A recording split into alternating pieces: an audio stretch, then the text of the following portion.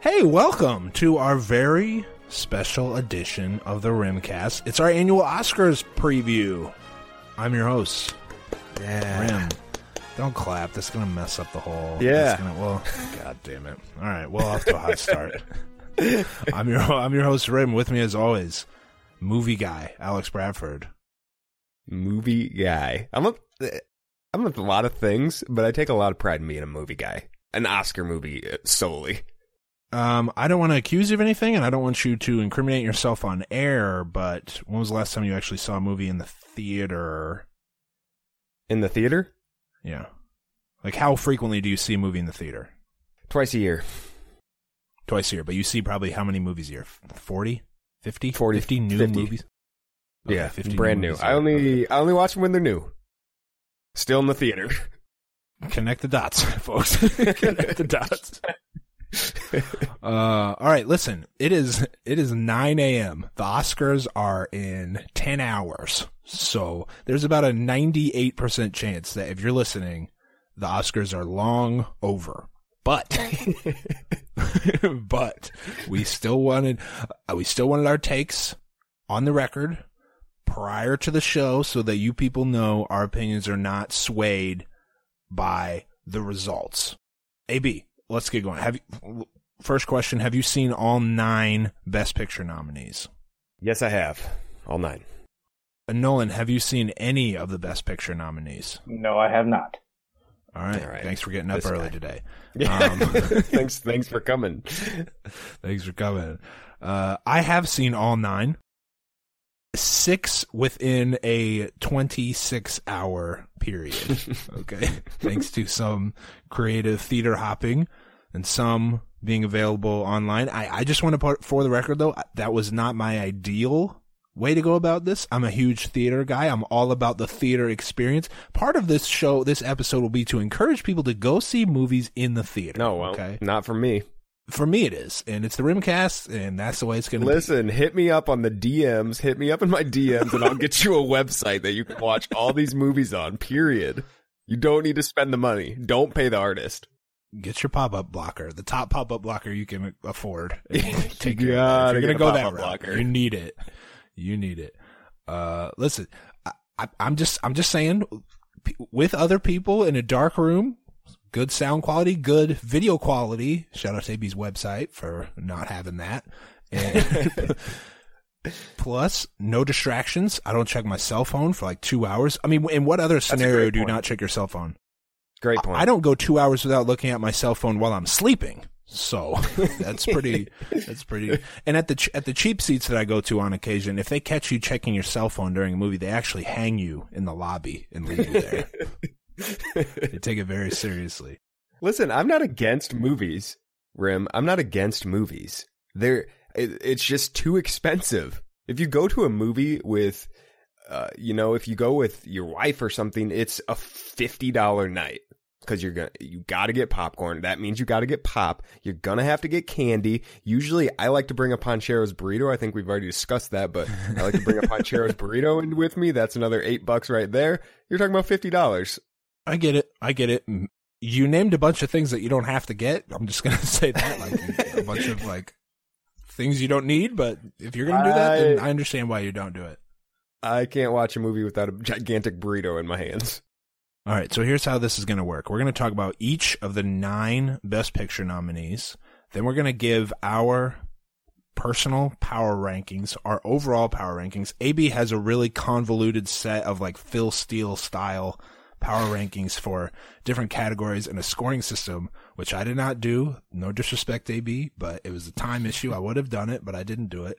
Then we're going to talk Best Actor predictions and our favorites. Best Actress, even though AB, only one of the Best Actress nominees was in a Best Picture nominee. So I can't speak much to the Best Actress category. I don't know about you. I will, though. I bet you will. And then our Best Picture predictions. Just to be clear, I would like to discuss this without spoiling big parts of the movie, but we will talk about parts of each movie. So I'm going to put the timestamp on each so you can skip ahead if that works better for you. But here we go. What do you want to start with first, AB? In no particular order. Get your coffee. It's early, right? We got all time. We got all day. The clock is ticking. Let's start with Hacksaw Ridge. It's fresh on my mind. I just watched it last night. Same here. Hacksaw Ridge, of course, is the movie directed by Mel Gibson, famous anti-Semite, and probably the most famous living anti-Semite. Would you say? I mean, you can think of other big, there's obviously some big names out there in terms of anti-Semitism, but he's number one living. All right, he's the living goat. It's wild how time heals all, and people forget about stuff like that. Like, people are talking about Mel Gibson, how he's this genius producer and director now, and they forget that he's a real big piece of shit. Yeah, he's a big piece of shit.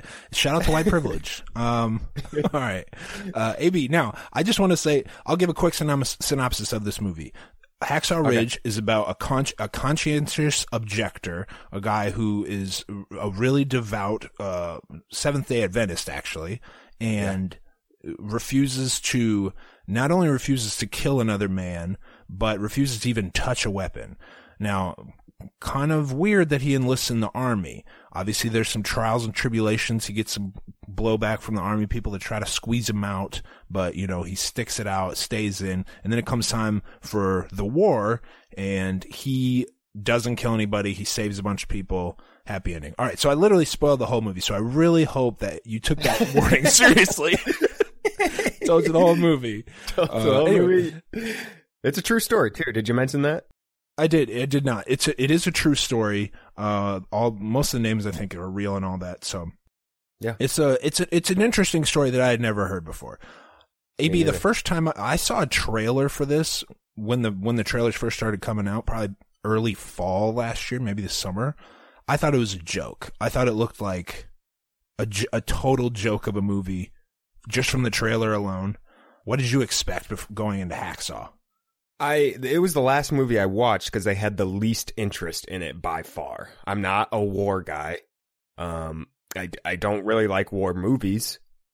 So I kind of pushed it off. I wasn't expecting good things. I expected to be bored. I just expected the same usual war movie that I don't enjoy. Well, what did you think of it then? I was incredibly entertained by it. Wow. All right, folks, we're going to disagree. We're going to disagree on everything. We disagree on Hacksaw. I enjoyed this movie. Good story, different story, pretty good acting, and not the best out of all these movies we're going to talk about. Pretty good acting, yeah. But I liked the story. I thought it was an interesting concept, and it was graphic. Okay, I have a couple qualms. One of them is, I'd say probably the most graphic and violent movie I've ever seen, which I did not expect. I don't even think they swore in this movie, honestly, which is weird for a war movie. Because they're this movie appeals to like an older religious group, right? So I was very surprised by the amount of gore. It was like way worse than Private Ryan, way worse than any movie I've ever seen, and like very realistic looking. It came out of nowhere too. Like when you're halfway through the movie when they start doing the war scenes, and it's pretty much like a Disney movie up till this point, and then all of a sudden it turns into I'd say rated X. Yeah, graphic war scenes. I think people actually died in the filming of this movie. They actually did all those things. That's how real it looked. It's like people getting shot in the head and in the eyeball. Mel Gibson knows what he's doing out there. Well, I wonder too if this was done because the plot of the movie implies that it'll be soft and happy-go-lucky and not that violent because he's saving lives rather than taking them. So I think maybe they overdid the violence as, just overcompensating a little too much. That's how it came off to me. Yeah. I saw a quote from Rolling Stone saying it was the greatest battle scenes of all time. Any movie. Which, I mean, I haven't seen better. I get that, as with computers now, Rim, putting his old man hat on, with computers now, you can do anything. So those are naturally just going to get better. Like you can't, any battle scene, as great as it was in 1997, in 2017, it's just going to be better. So I understand that. I mean, I think Game of Thrones are pretty good. Skirt! Thanks for listening to these old episodes of Rim and AB, formerly known as the Rimcast. If you want full access to our archive and weekly episodes of our new show, More Rim and AB, check out our Patreon at patreon.com/rimandab. Listen, we always warned you people we were going to sell out. We always said we were going to sell out. Drop of a hat, Rim. We all have, for years, we've been saying we're going to sell out. And we sold out. Old episodes behind the paywall. I hope you enjoyed them while they were free. And happy to do it. Happy to do it. Everybody's got a price. And ours is small. Ours is small. $4 a month. Thanks for listening. Patreon.com/rimandab.